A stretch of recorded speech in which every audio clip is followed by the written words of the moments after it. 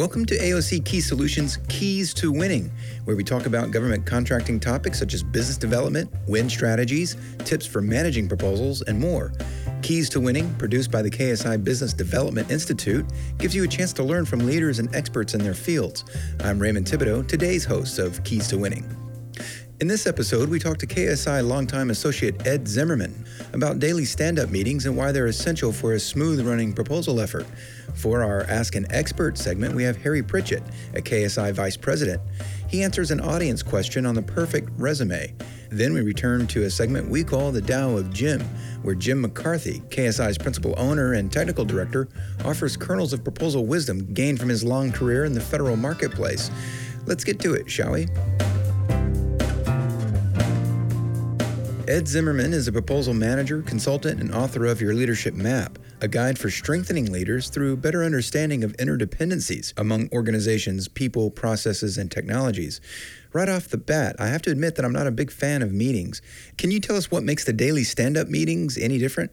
Sure, Ray. Thank you. You're right. First off, the essence of the meeting is to get the proposal team together for 15 to 20 minutes, and it's important that it's short. Look at where you are with the proposal.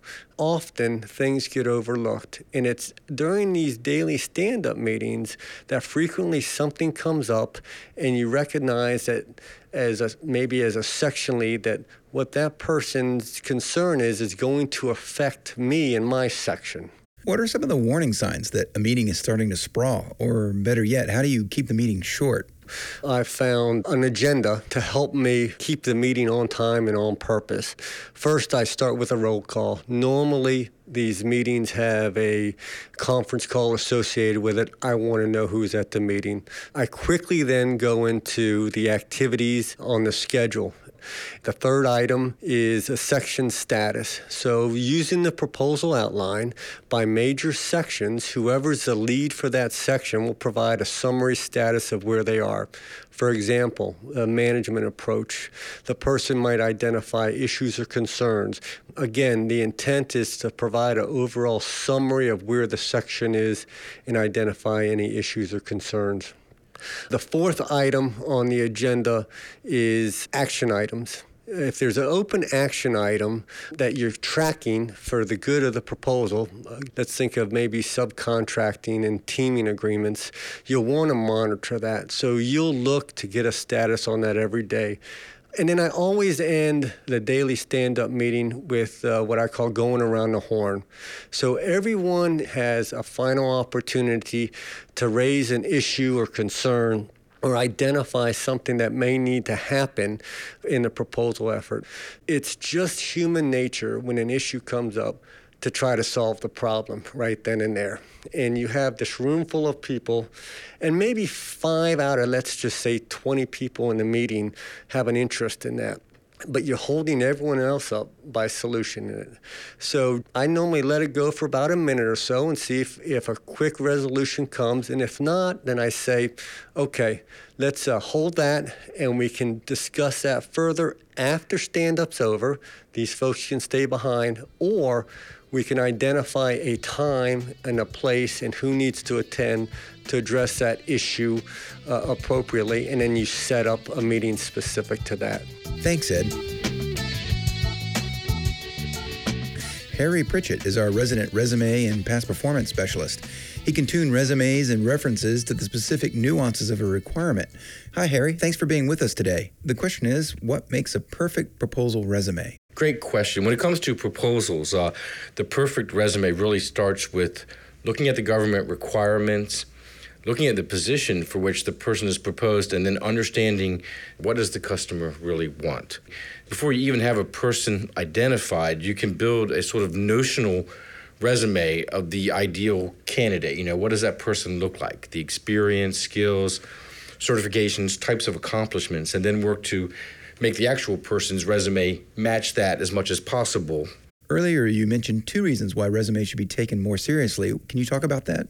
Number one, in some cases, they can be a significant number of the points. I've seen RFPs where 40% of the available points is the personnel. So that can be 400 points out of 1,000. You don't want to leave any of those on the table. And a lot of times, companies may be late in identifying the people, and so they'll just kind of take, once they do the source resume, throw in few keywords and some attempt at accomplishments. But if you really do the analysis to look at the requirements first, then do detailed interviews to draw that information out of them, you can maximize your point. The second reason is that often the people that the company brings, that ends up being the number one or number two discriminator that they have, especially if someone has some unique capabilities. And the resume is a great tool to showcase that discriminator and increase your win probability.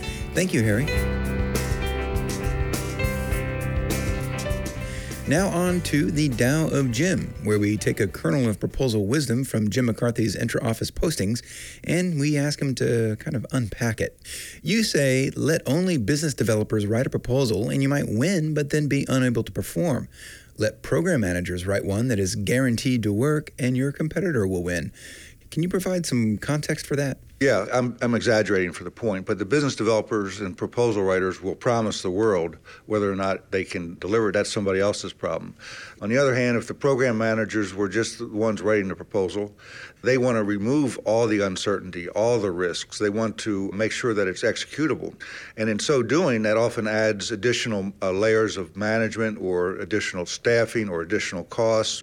They would have it so airtight and so risk-free that the price would be non-competitive and somebody else would win it.